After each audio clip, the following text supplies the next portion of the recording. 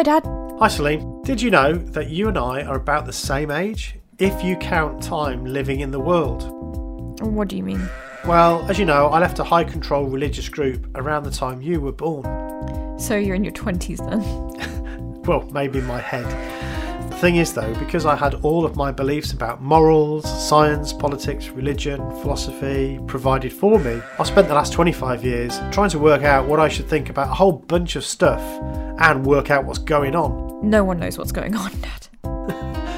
Well, I think it's about time we did.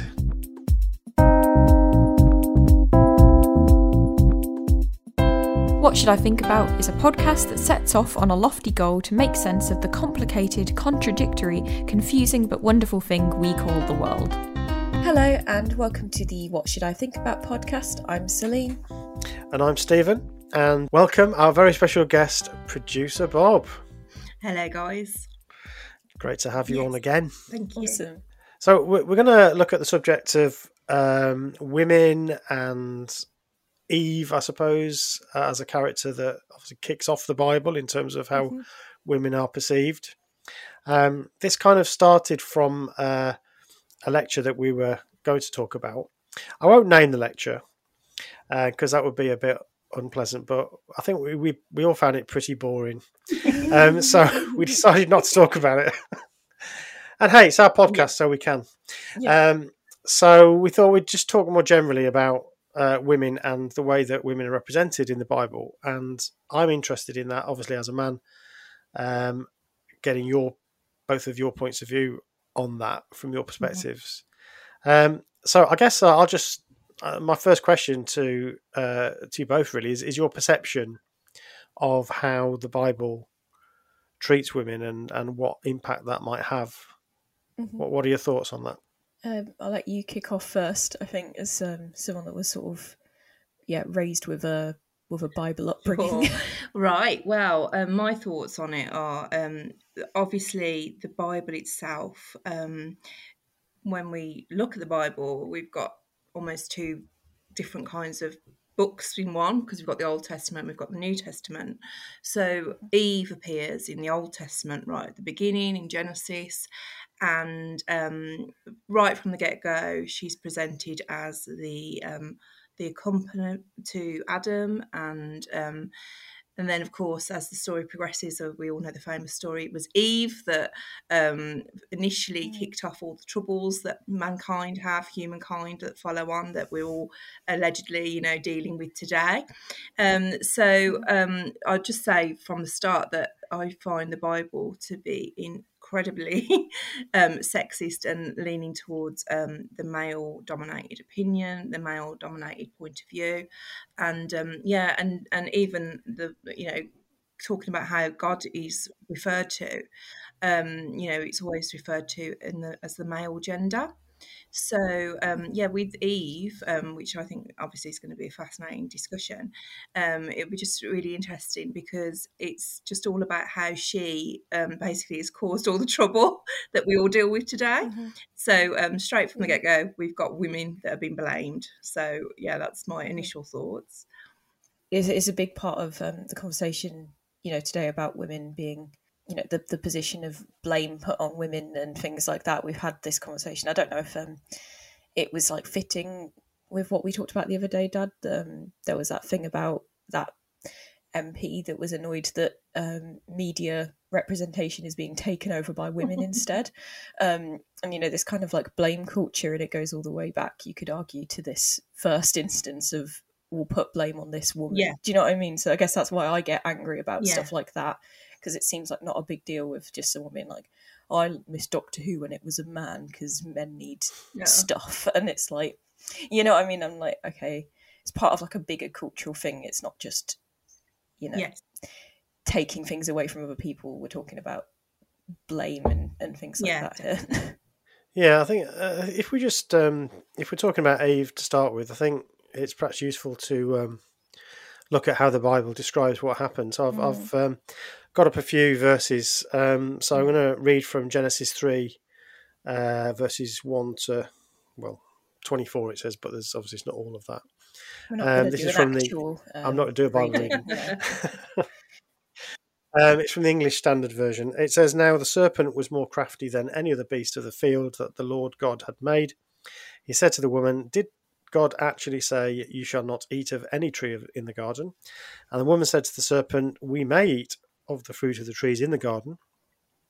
But God said, you shall not eat of the fruit of the tree that is in the midst of the garden, neither shall you touch it, lest you die.'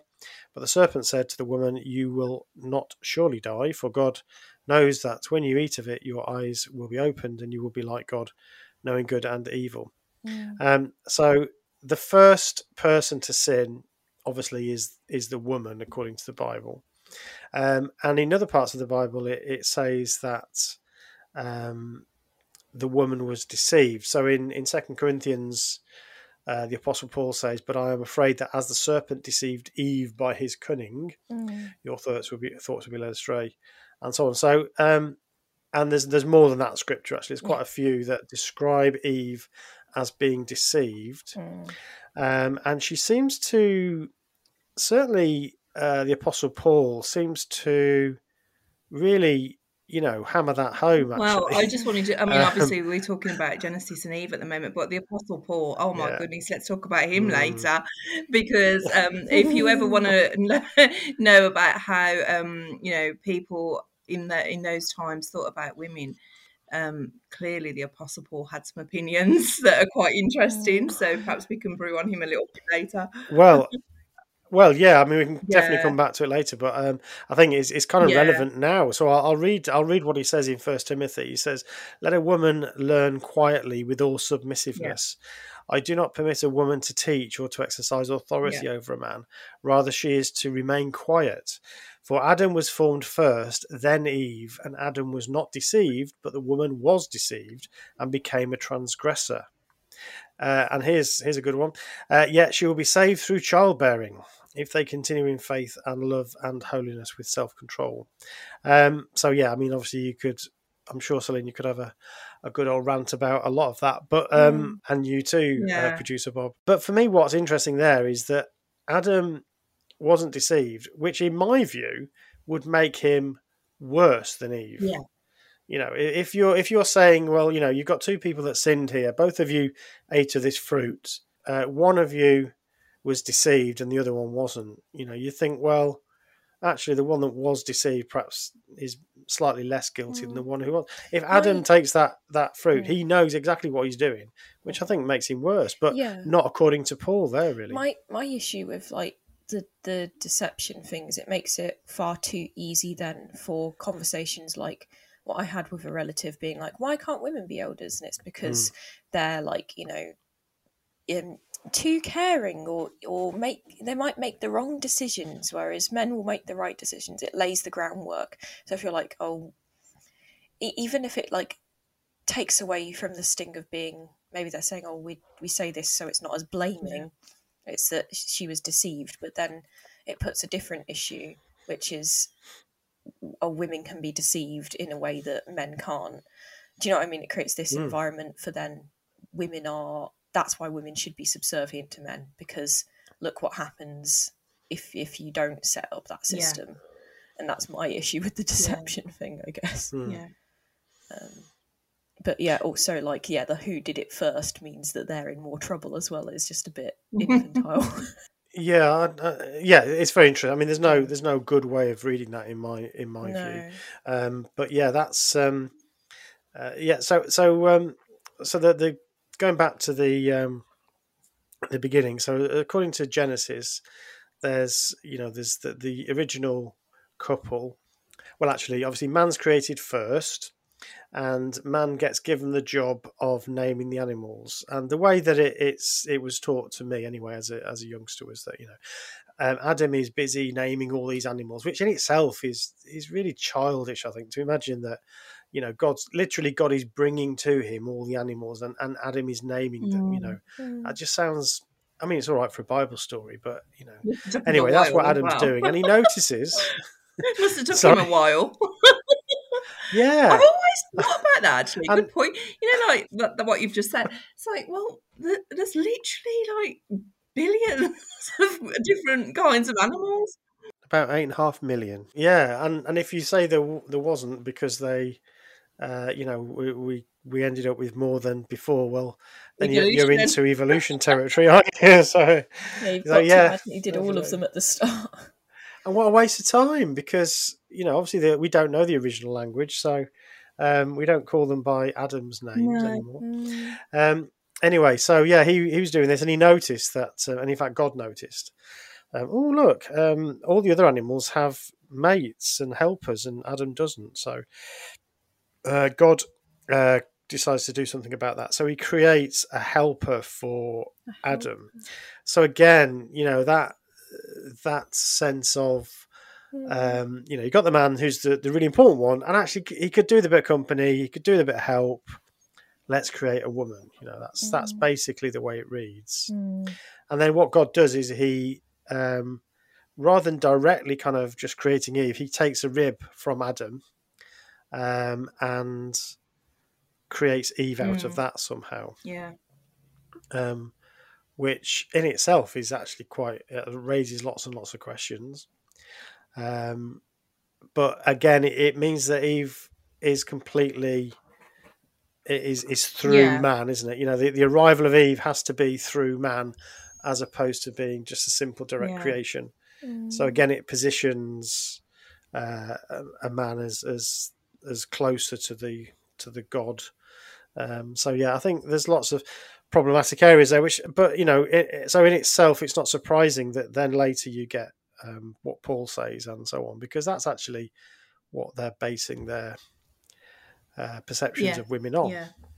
So, producer Bob, obviously you were raised as a Jehovah's Witness, and so you've grown up with that understanding, if you like, that idea. How did that go down with you? How did you reconcile that in your own mind? Well, I think for me personally, it's always been a struggle for me. I just obviously I've like you say, I was brought up as a Jehovah's Witness, which in itself I find to be a very male-dominated organisation / religion, and but I'm a modern woman. I'm in this century, and I have my own opinions. I live in the West, and I've got a career. I'm independent, so to be taught all this.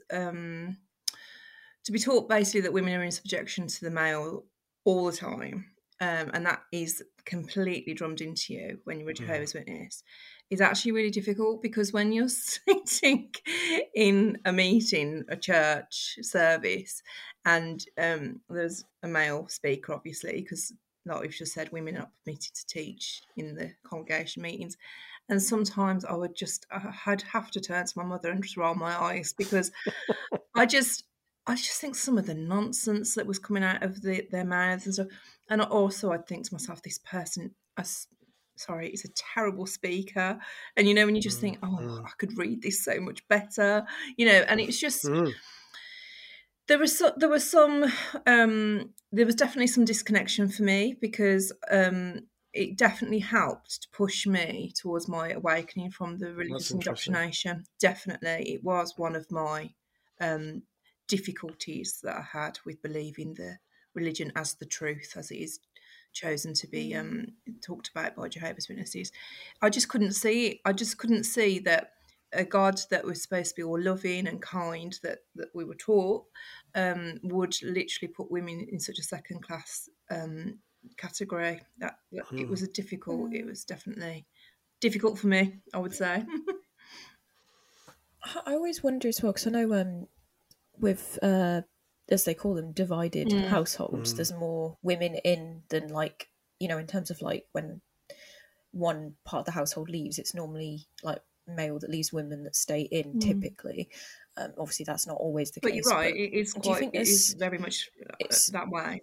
Something that you see, isn't it? So I just wondered, when you're looking from the outside, I'm just like, why is that? You'd think it would be the other way around. Do you know what I mean? That's a really interesting question, actually, Celine, and one that I've thought about myself, even whilst I was in, because obviously, you look around and you see the congregations, and it is dominated. They even say women are a large army, don't they, Stephen? That's one of the things they say. They do. And because one of the only things really that women can do is the ministry, which is the preaching of the religion. It does tend to fall mainly on the women, and that's where the women is large army thing comes in. And I have wondered that myself, because I don't find it a particularly comforting religion for women.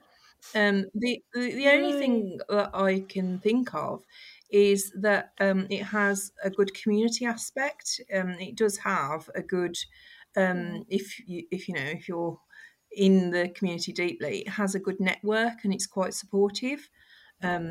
Generally. So if you are a woman that is coming to the church services, the meetings by yourself, and you have got children, that you do tend to find that they are supported quite well. And I think if they are in this, like you say, divided house, I think that they just find comfort in that. I think it is just something they can do for themselves, or they think they can. And I think that they just enjoy that. What would you say, Stephen, on that? It's a really good question. It's actually a question that John Elson, who was one of our previous guests, actually asked, and his observation was, you often see women, and they might be on their own, coming to meetings for years, and they just come to the meeting, they sit there, and they go home, and they live quite a lonely life, really. And there's nothing for them, really. There's nothing to kind of reach for or anything like that. And I guess, I think it must be community. I don't want to try and presume to get into the head of all, of any woman, but certainly not all women that go to the meetings. But it's hard it is hard to fathom. And you're right, there are more men. And I think that really is, because I've thought about this before, I think that really must be what it is, as somebody that's observed, like you say, Stephen. I mean, when in the congregation I grew up in, there was lots of elderly single women who had lost their husbands, or or even had never, like you said, Stephen, had a partner that was in the Jehovah's Witness religion, and year after year they come along and. They come to the meetings, they go to the conventions and assemblies, and they tend to band together. They all sit together and stuff. And I just think it's almost becomes like a little second family to them. I think it does. The other thing I'm going to say, which might be a bit controversial, so you can tell me, what you think about it. But the other thing I was going to talk about was the impact that this story has had on Western civilization, really. Yeah. And I think the women that we think about, that have been going for many years, and maybe growing old in the congregation, are of a particular time and place, and also influenced by this world in which we live. And I think it might sit quite well with a certain type of woman who's essentially been not necessarily by Jehovah's Witnesses, but been conditioned in the Western world to think that actually, the right thing to do is to be a good woman, to come along and let the men take the lead. And I mean, that sits with what my grandmothers would think. That they, apart from obviously there's the women's movements that started to grow and get traction, but witnesses aren't part. Well, they're not. But even outside in the world, it wasn't. I mean, for you, Celine, you've grown up in a different world. But even when I was growing up, you would rarely see, women newsreaders, for instance, were very much fewer than men newsreaders. Yeah, doctors would all be men. Academics would mainly be men. You get the odd exception, but they would generally be. It was a very male-dominated world. Therefore, it's not surprising that older women in the congregations would kind of feel okay about that. I think your more modern women notice that, whereas older women probably don't. So I think that is a potential crisis for the organisation, amongst many others. Is I suppose if you're born into it, that's one thing, but bringing women into the organisation, I'm not sure how well that's going to go down. I don't know. It's in terms of bringing them in, I think it would be more of a situation for like born-ins, in that you don't necessarily know what you're missing out, especially if you're like homeschooled.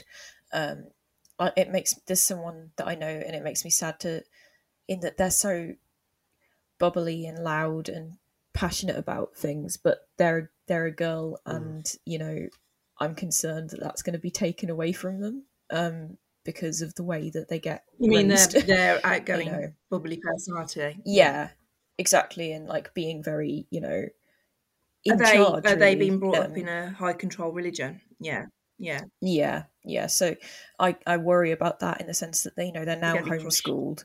So they're not going to get any examples because they'll be raised, like you said, Dad, with being growing up in a world like where it is male dominated. If you're raised in a homeschool witness environment, that is all you're going to see. So you may as well be growing up like 30 years ago. Because absolutely. I mean, if you're homeschooled, you go to work in it because they all have their own businesses. Do you know what I mean? Like you're growing up in that environment still, aren't you? And that's what worries me. I mean, absolutely. I think you've just made an excellent point, Celine. I mean, my personal circumstances, actually reflecting back this conversation that we're having now, is making me reflect and think, why have I been like this? Why have I noticed the disconnect between male and females in the religion? And I think actually it stems from my grandmother, who was never a Jehovah's Witness. She's my mother's mother, and she was ahead of her time, really. If I reflect back, she wasn't a housewife. She went, so this is like going back in the 40s, 50s, when my mum was born. She went to work. She had a housekeeper so that she could, and she was a manager at her job in a factory. She wasn't just somebody that went along and did the actual day-to-day job. And she brought my mum and my uncle up to expect women to have a place in society where they weren't just a housewife.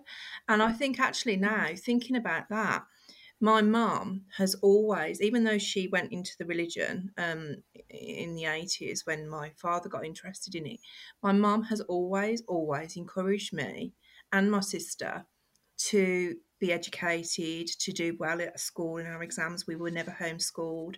I've done really well with my career. My sister has as well. And I think that if I think backwards, that's probably why. We had a background where we had somebody that was a strong female lead, and I think that has helped, because what you've just said just about, children that are homeschooled in the religion and brought up, it would drive me nuts, because me and my mum, we would look around and there was certainly a couple of families in my congregation, and I just felt like you just said, Celine, that I felt that the young girls in that family would completely crush their personalities. They were homeschooled. They were socially inept because they just didn't have the ability to speak to anybody outside of the religion. And me and my mum would worry. We would think, well, what are they going to do when they're adults? Because they have not got that experience of dealing with society as a strong female.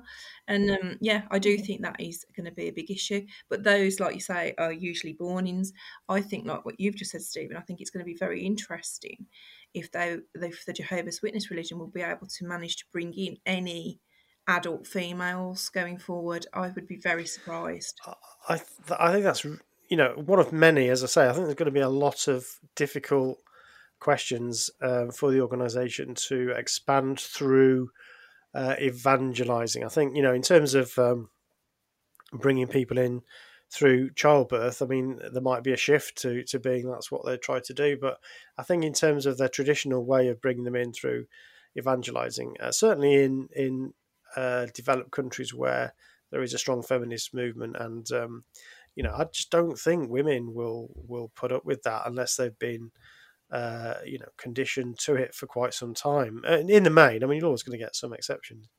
I was thinking when you were talking about that, producer Bob, in that I remember some women in the congregation who were very capable.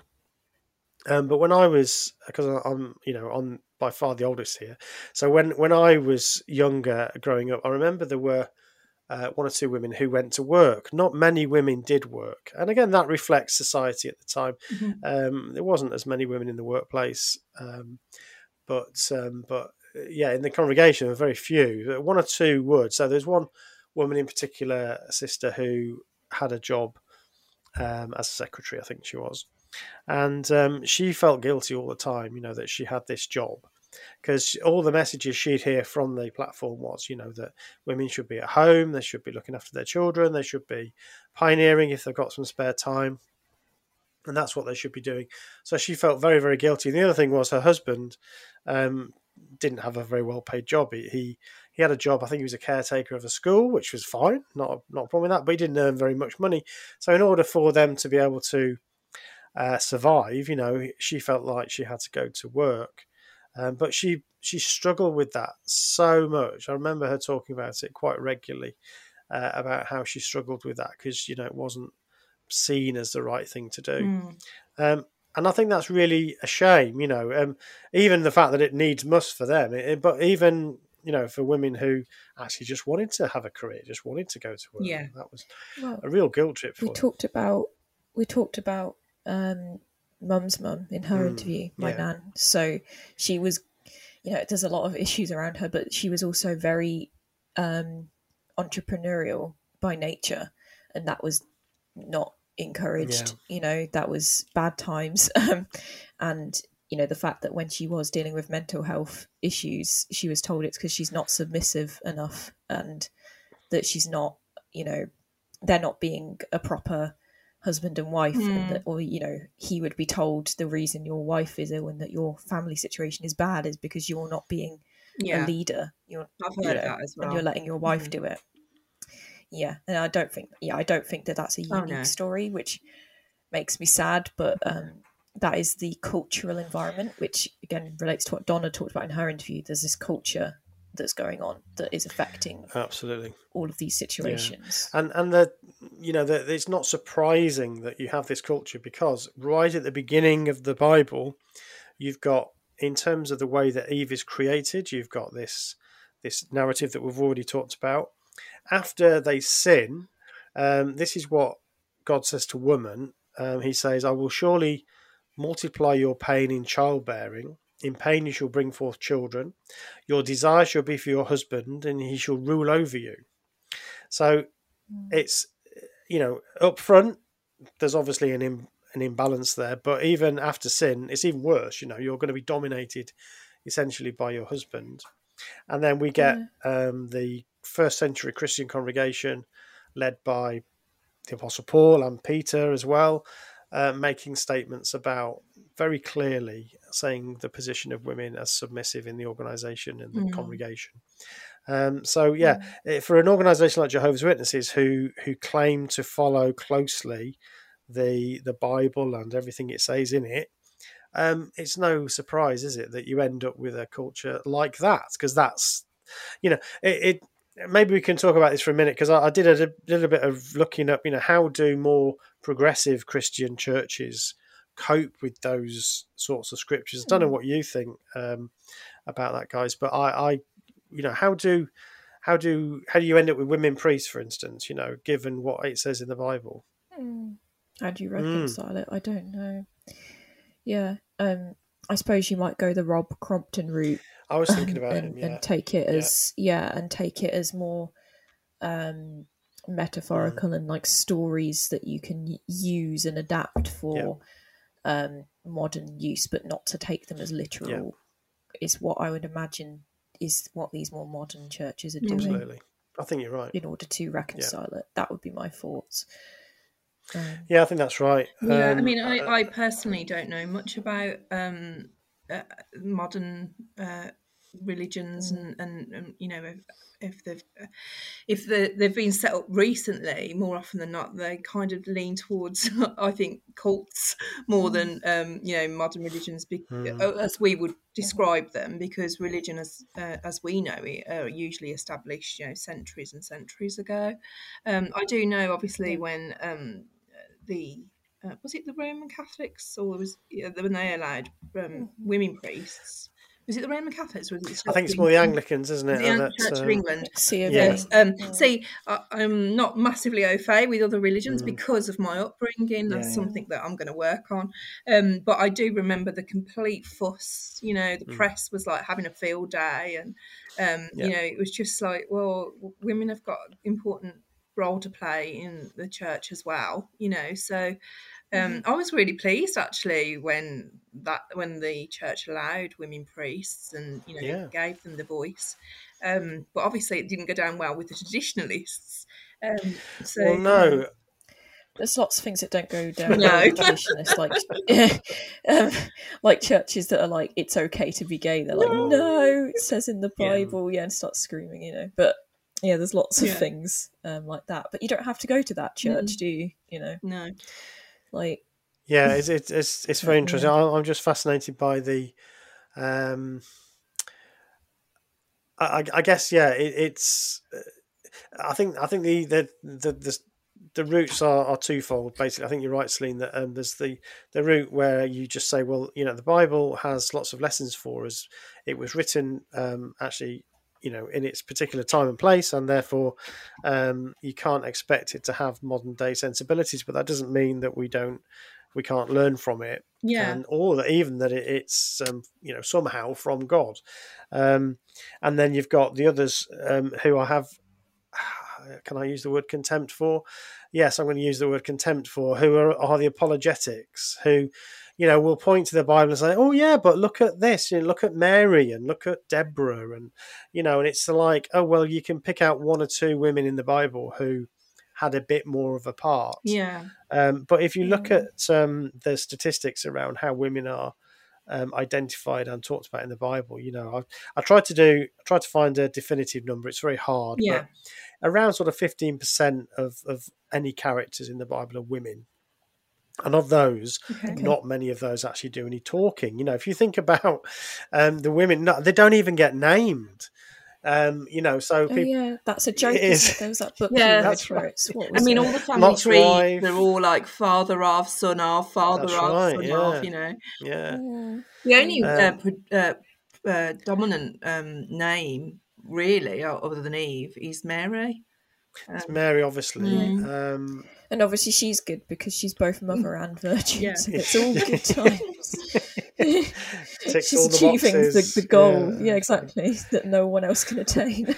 It's right, Did you manage to find, Stephen, which ones were talked about as wicked? Because I have, I'd be interested in that. Just do a command. I have my favourite. Where did Jezebel fit in there? They're mainly either wicked women, sort of temptresses. Generally, even the good ones are often prostitutes. That was the only picture in the My Book of Bible Stories, and I thought that's a nice picture of some nice women, and it turns out it's like them, like with their tambourines, and it's like a story about prostitutes. And I was like, that's a nice one. You've got some. I'm thinking about the few women that you could say are pointed to as examples, if you like. You've got Sarah, who's Abraham's wife. She's mentioned. She's an important Bible character, although we don't really know much about her other than she was a God-fearing woman. And then we know a little bit about. Well, Deborah was a judge, and then you've got Jael, I think it is, who put a tent peg through the head of committed murder. And then you're into Esther, Genocide, and the wife of Naaman. What about the wife of Naaman? She did this great thing. It was so important, but we don't even know her name. You've got Lot's wife who gets turned into a pillar of salt. We don't know her name. We've got Lot's daughters. She had a picture in the book. She does have a picture. Lot's daughters who are offered to the men of the city of Sodom to rape them.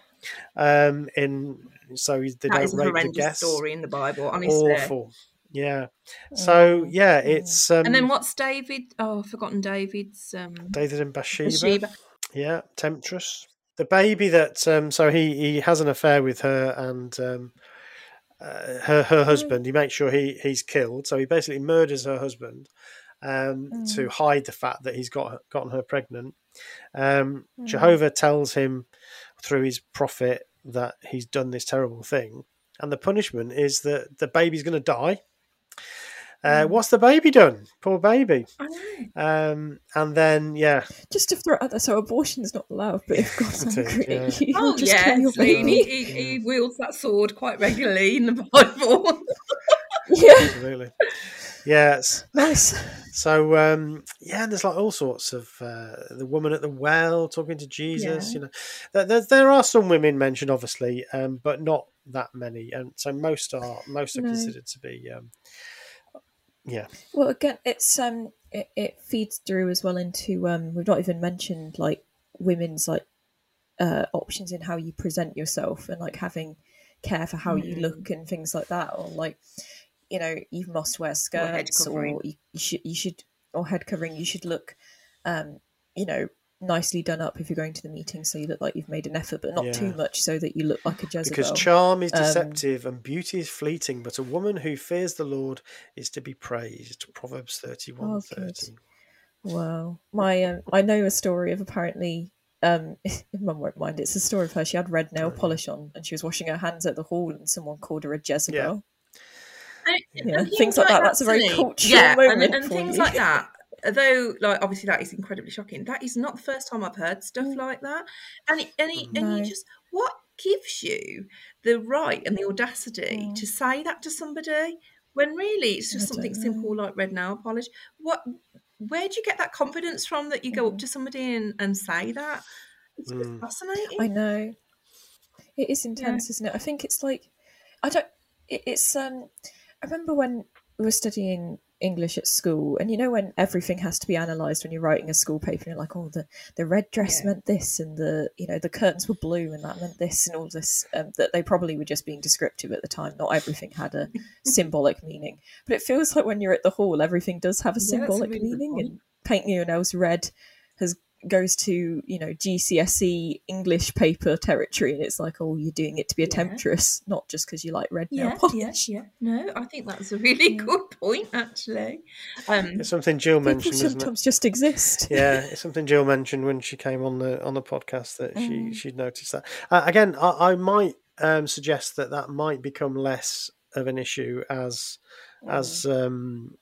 society changes. And again, I think I've said this before, but you know, Jehovah's Witnesses pretend that they're completely separate from society. You know, they're not going to be dictated to by what society thinks is okay and isn't okay.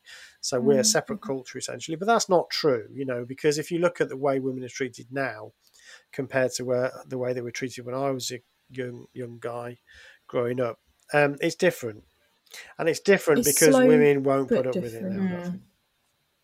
Yeah. Also, I guess they try to me, it seems like the organisation tries carefully to not be seen too much as this, because they know that it wouldn't go down well, especially when you're knocking on doors and, you know, they've got an image of, like you said, a couple sweet ladies coming to your door and knocking on your door, and, you know, no one seems to know these things until you start talking with people about it. Like, my friends didn't know the Witnesses' very strong opinions of women or like LGBT people and things like that. So I don't know if it's calculated or not, but it feels a little bit that they don't put it in the magazines. Yeah, you know, it's very much culturally once you're in. And I think, I don't know if you would agree with me, Stephen, even down to whatever congregation you're in is different. Yeah, there are differences. There is some definitely... sorry to interrupt, Stephen. There's definitely, when it comes to the elders, the elder bodies, there are some very strong personalities in certain congregations, and their personal preferences will dictate the culture of that congregation. Certainly, yeah. Oh, certainly. 100%. There was, when I was growing up, I think I may have talked about this before, but there was a big thing about some slits in skirts. Oh, gosh, yeah. This was a big issue, and I've talked about this on the podcast before, but probably not with you, producer Bob. And I remember at an assembly, our circuit overseer, saying, because he happened to be somebody that was in the forces before he became a witness. He was a sailor. And he said, when I'd go to different countries as a sailor, the women would come into the bars, and he said, you knew who were the prostitutes because they had the slit in their skirt. He said, the higher the slit, the lower the price. This is on an assembly from the platform where you've got women, obviously, of all ages who generally like to get a bit dolled up for the assembly because that's the one chance you've got to meet somebody. Nice. And I guess that's pretty. I can't imagine Stephen, what that feels like if you're a woman. That is just shocking. But again, I'm not surprised. Shocking, but not surprised.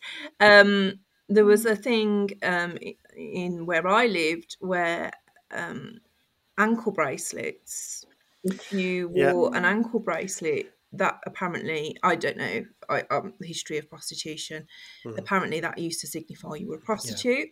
Well, I like jewellery.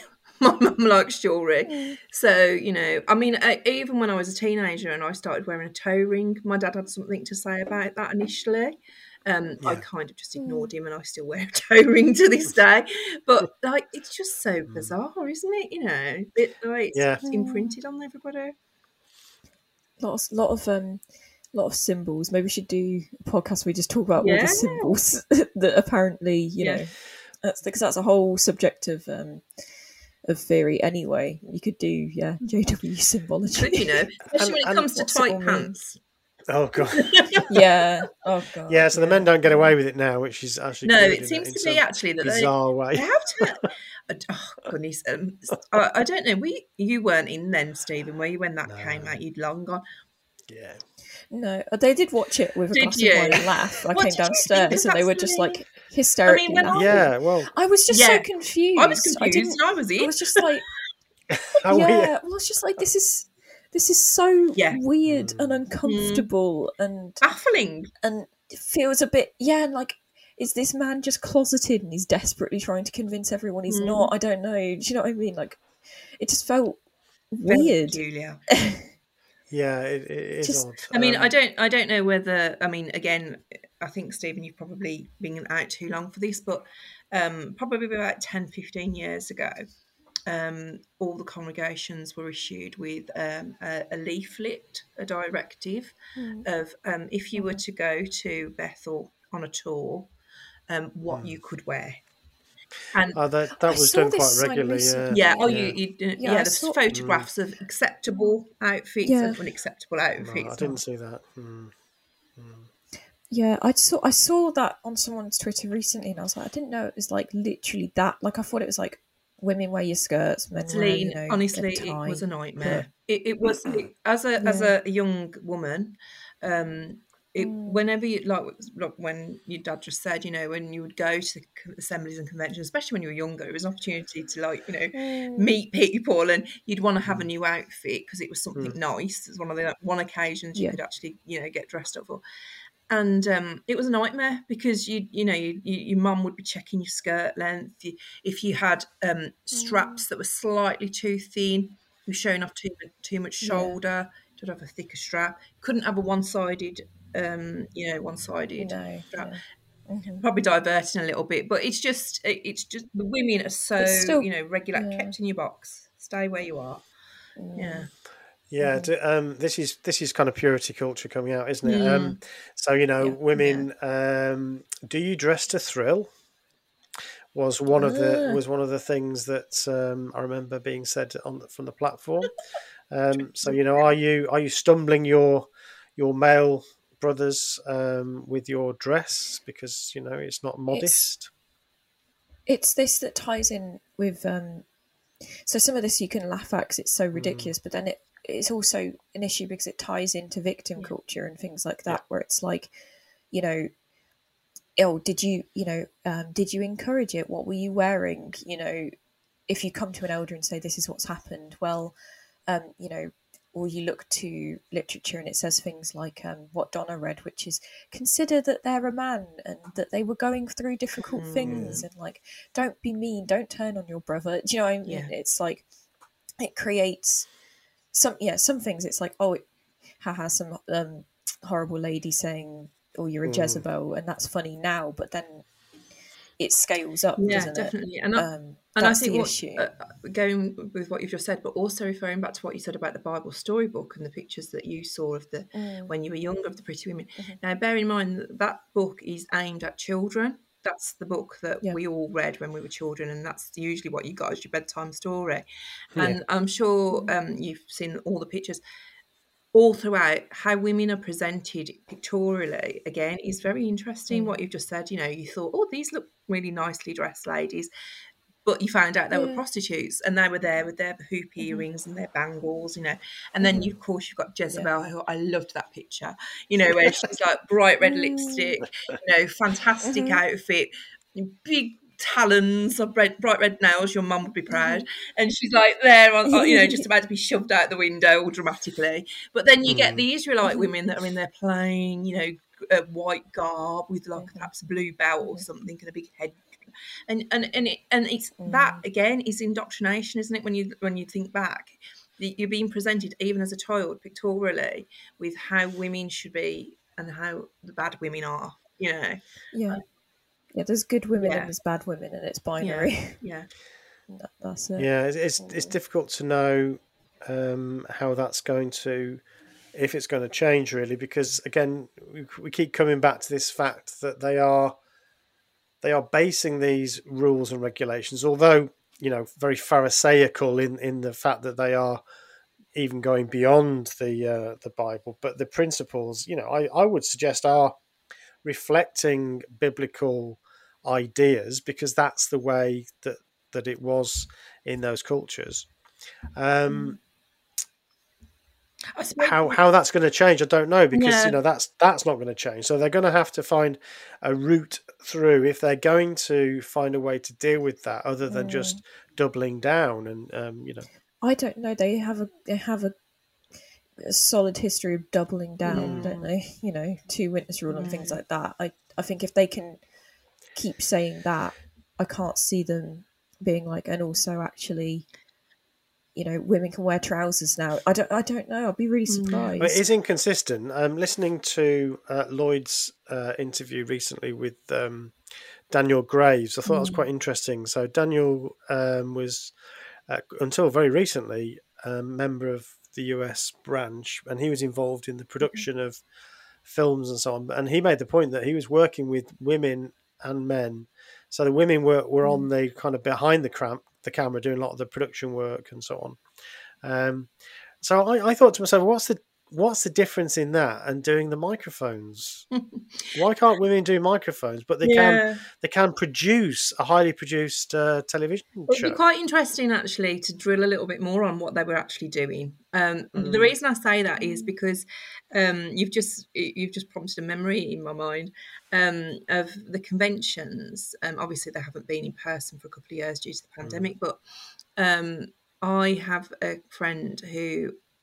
Well, they're a couple, and the man is heavily involved in the backstage of setting up the convention. So he would get ready with all of the, all the speaker system, and he would be doing all of that. And her job was, sorry to laugh, was to tap powder on the faces of the people that were going on the platform as to speak. So her job was makeup. And I just thought it was really funny, because why can't you do that yourself? If you're about to go on stage and they're worried about shine, just put a bit of powder on yourself. And secondly, she's quite capable. Why couldn't she help with setting up the power, and the microphone system and stuff? And it's just so interesting. And then what you've just said about Daniel, I'm not sure what the detail was on what the women were doing, but it would be quite interesting to see if they were more involved in the making of costumes. What side of production were they doing? Yeah, I don't know. Yeah, it's good. It's a good question. I remember when I went to Pioneer School, the circuit overseer who was taking the school was saying things like, when people say, why can't women be bus drivers and lorry drivers? Well, that's not the way we think, he said. So yeah, it's quite extreme. It was quite extreme. I wonder, again, how much that's changed and whether things will change. I think they'll always be very far behind the rest of society, I think. But yeah, definitely. It was quite interesting. I had a little bit of a look when I was preparing for this, and I watched a brief lecture somebody was doing about the Bible and talking about the old-fashioned ways, the old-fashioned language that it has. And the question was asked, should the Bible be updated for modern times? Should, we review the sexist language that's perhaps, used? And the conclusion was that perhaps not really, because that kind of changes the purpose of the Bible, that you should see it for what it really is. If you're going to follow it, this is what you're following. If you change the biblical teachings and the biblical verses to reflect modern times, you're changing the Bible, really. I agree with that, don't you? Yeah. I think, if you want to live a different life, and obviously I do, then you can, and you don't need a religious text that's been altered to do that. Yeah, I guess is my feeling. That's right. It's got to be authentic, I think. Otherwise, what's the point? Absolutely. Yeah. Is there anything that we've missed that we wanted to talk about on this? I just wanted to make a point. I know we're talking predominantly about women, but I just wanted to, again, kind of referring to this lecture that I just briefly watched, how they talked about how God is presented in the Bible. And we often refer to God as he, even though actually God is genderless as far as we know. It's not actually, we are as humans putting a gender on him, and the Bible writers, put him as a he. And it was quite interesting because what they were saying was actually in the Bible, he actually, even though he might be referred to as the warrior king, he's also referred to in some contexts as a woman in childbirth or the loving mother. So, God could also be seen as a female, as in a female gender. So rather should they just be referred to, should God be referred to as they, them? I just think it's interesting because, how God is presented in these Christian and Jewish sort of denominations is always the male, strong. The female side of him is the caring, nurturing side. And I just think, obviously, that's reflected in how people go on to teach the Bible and how they teach how women should be in the place in the religion. And like you just said, it would be quite difficult, I think, to bring that up to modern standards and modern. Yeah. See, I heard that, and I thought that was one of those areas where she was stretching the truth quite a lot. I can't think of any scriptures in the Bible where it's really clear that God is being talked about, where God is feminized. It talks about things like childbirth, giving birth, birth pangs, and so on. But I think that's really stretching. It's not the persona of God. God as an individual is exclusively, in my view, a male character. There might be sections in the Bible that use metaphor, that God is, maybe giving birth to things or causing things, but I think that's really stretching it. I agreed with the points you made that if it is sexist, then it is sexist. Don't change it. But then I thought to try and I'm happy to be proven wrong on that one if there are scriptures. I suppose they're referring to potentially versions of the Bible that you've not read, because you will have read a very specific. I think personally, what she's referring to are sections in Revelation where Jehovah's Witnesses would describe that as things like Jehovah's organization or Jehovah's kingdom, and things like that, as opposed to the God itself or himself. But again, this is where interpretation, I guess, might differ. But I'm happy to be, if anybody listening knows which these passages and also are. Though, what way does it, if you wanted to have like a philosophical debate on it, what makes him a he other than humans' decision to make him a he, is what I would say. So even if it's like, okay, not also referred to as a she, is that just because it was written by men for men, I suppose, rather than so it would, if certain churches or religious groups started referring to God as they, then that would be interesting to open up the fact that non-binary and Yeah, they're like, church is being forced to be goodness, non-binary. Oh, That's really they're what I was, having to say that's they what I and was them. interested in, because of course then we have like, You know. we have Mother Nature that we refer to, and she's all I was going to mention about female. pagan religions, because I did a little bit of looking up that, because I thought, that's how can we contrast?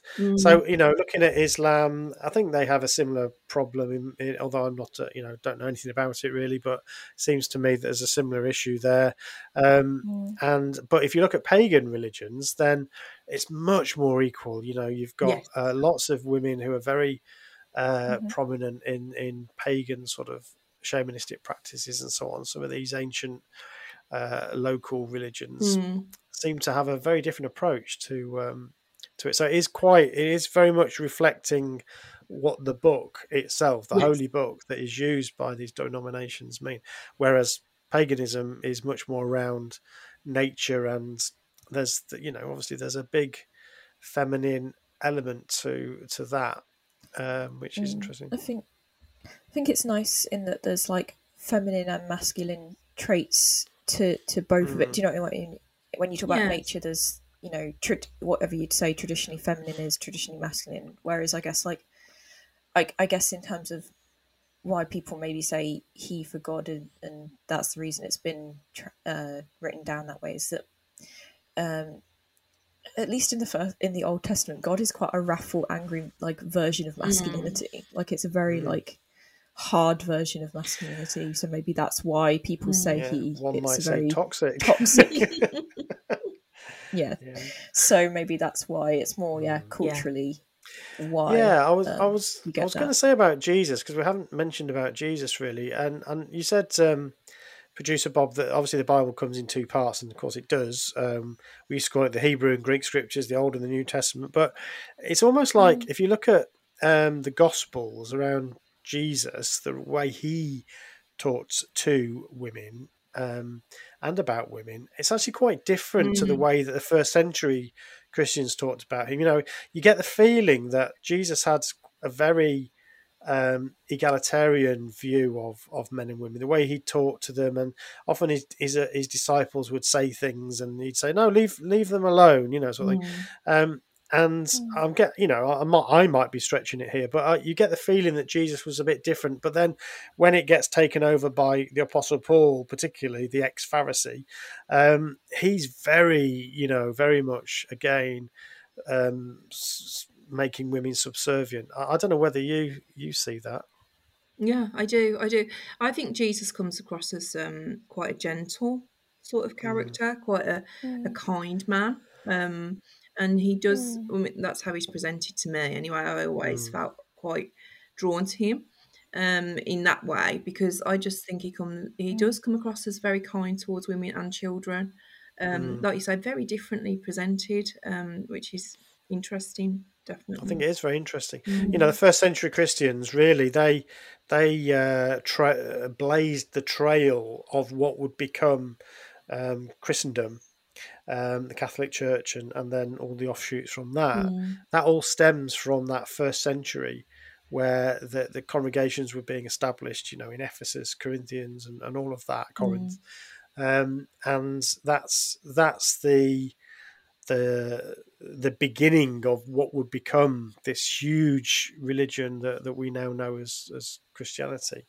So I think that's very important to think about what the characters were like at that time and what their views were. Obviously Peter was did know Jesus. He was with Jesus, but the Apostle Paul never did. He was a Pharisee persecuting Christians. So actually, what sort of guy was he? And as you say, look at a lot of his pronouncements about women, and it's hard not to get the conclusion that he wasn't a big fan. He sounds like OG incel. Angry at women because they don't like him enough or something. Do you know what I mean? Maybe had some real atrocious dates. I don't know. He's known for barking about how women should be quiet in the congregation and stuff. Absolutely. Right. Well, thankfully we don't have to follow that. I mean, there might be some of our listeners who still have a lot of belief in the Bible and still, feel that the Bible is the Word of God. I'd be interested in their views, your views, about what we've talked about. If you think that the Bible is still the book that we need to follow, how you reconcile that with views about women and so on. So, it might be interesting to get some discussion going on that. Yeah, definitely. Yeah. Cool. Good. Well, have we done? Have we done that subject? Yeah. I think so. Well, yeah, for I now. really want to come back to what you said, Celine, about symbolism and in religion and stuff. Yeah. I think that would be a really good topic to talk about. Okay, definitely. That's one for the future then. Yeah, okay, that's our next topic. Oh, I'll make a list. Yeah, I definitely. know. We do have a list of things, but we'll start a symbol list next as well. We've got a list of all the podcasts we need to do. We'll start like a little side tab on symbols. Well, yeah, I mean the whole episode could be around that, couldn't it? What are definitely the symbols and metaphors that we kind of grew up with, and there's a lot of interesting ones there. Yeah, we'll do like a in this paper. I will discuss the symbols of JWs. Yeah, and I just want to say, I'm not sure when this is going to come out, this episode, but this is not long after we did our dreams episode, and people didn't listen to me when I said I wasn't interested in your dreams. They've been sending me their dreams, telling me about. I said I was interested. Well, they didn't send it to you; they sent it to me. Yeah, I know. That's great. I'm glad. But anyway, no, I was very interested, actually. It's very, very, very interesting. So thank you for that. Always brilliant to get a lot of interaction, which is fantastic. Great. Well, thank you very much, Producer Bob, for joining us today. Thank you for having me. And we've got our next subject already lined up. Brilliant. So that's brilliant. And thank you very much, everyone, for listening. Don't forget to like and subscribe. And if you want to become a patron, that's always lovely. Thank you very much. Thank you. Bye. Bye. What Should I Think About is an Evil Sheep production.